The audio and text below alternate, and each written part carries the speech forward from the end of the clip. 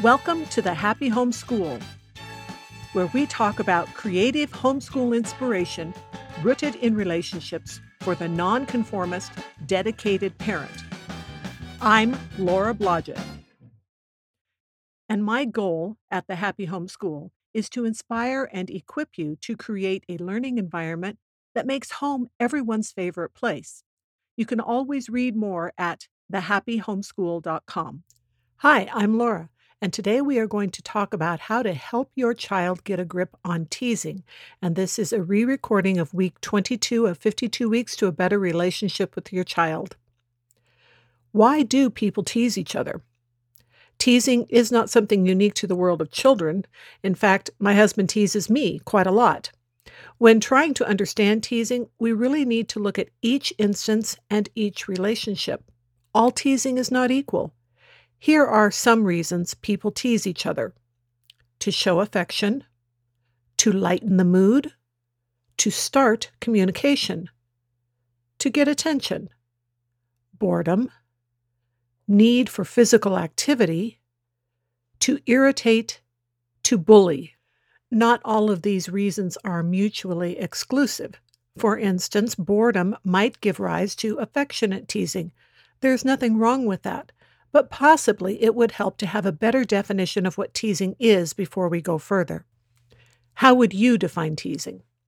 It is interesting to note that the first definition of tease in the dictionary has to do with gently pulling something apart, often for untangling or revealing.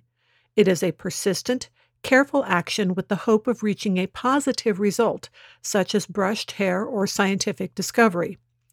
The meaning of tease when it comes to relationships can be either positive or negative. It can be meant to be harassment, or it can be meant to be playful.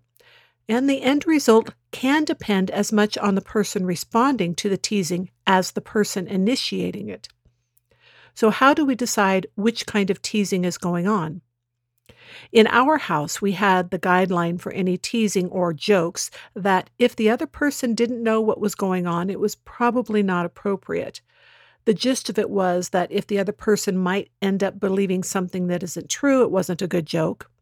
If the object was to make the other person react a certain way solely for their own entertainment, it probably wasn't good teasing. We also discouraged teasing someone for something that they might legitimately feel insecure about. Our reasons for this were twofold. First, we wanted people within the house to be able to trust each other. Secondly, we wanted everyone to learn to think of the other person. Here are some examples of what we considered unacceptable teasing: pointing out that a little girl's ears were on the large side, sneaking up on someone to scare them, telling someone that you were going to give them something but then not really. All of these kinds of teasing tend to be done with a mean or selfish spirit. However, it is also true that some things can be more acceptable as the children grow up and become more secure. In our family, it is now pretty reasonable to make comments about each other's uncommonly large feet or quirky habits. It brings smiles when a hormonal girl is teased for crying or a young man is teased for being sweet to a young lady. There is a key ingredient to healthy teasing. For teasing to be mutually understood, there has to be trust. The teasing should not undermine that. Thus, when one of the children might accidentally put the wrong ingredient in the dinner, we might tease them about odd flavors, but balanced with clear appreciation for the help and effort in cooking. Their father might surprise any of them with some tickling, but it is always accompanied by smiles and hugs.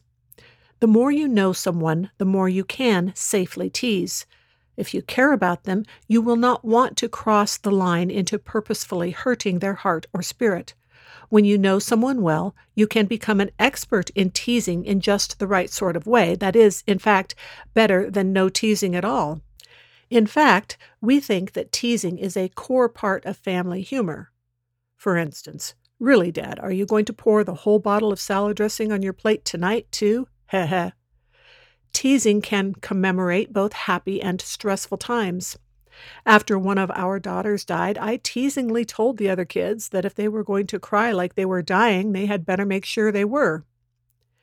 Teasing can relieve stress in other ways, too. What if someone's last attempt at karaoke was horrible? It can be helpful to laugh together and say, "It can't be worse than last time." It is good to help children learn to laugh at themselves in the right sort of ways. They need to understand that laughing at their weaknesses or mistakes helps put things in perspective. The right mix of teasing and a secure, loving family environment is the best place for that to happen. The children will not just be left with the negative, but will also be encouraged and accepted in spite of failure or ridiculousness. But sometimes teasing needs to be diffused. So, how should we go about that? Sometimes teasing goes on because children are bored, needing physical activity, or lacking supervision. Of course, children still need to learn to control impulses, but too often adults are constantly keeping children in situations where the children are not allowed to move or interact in normally social ways.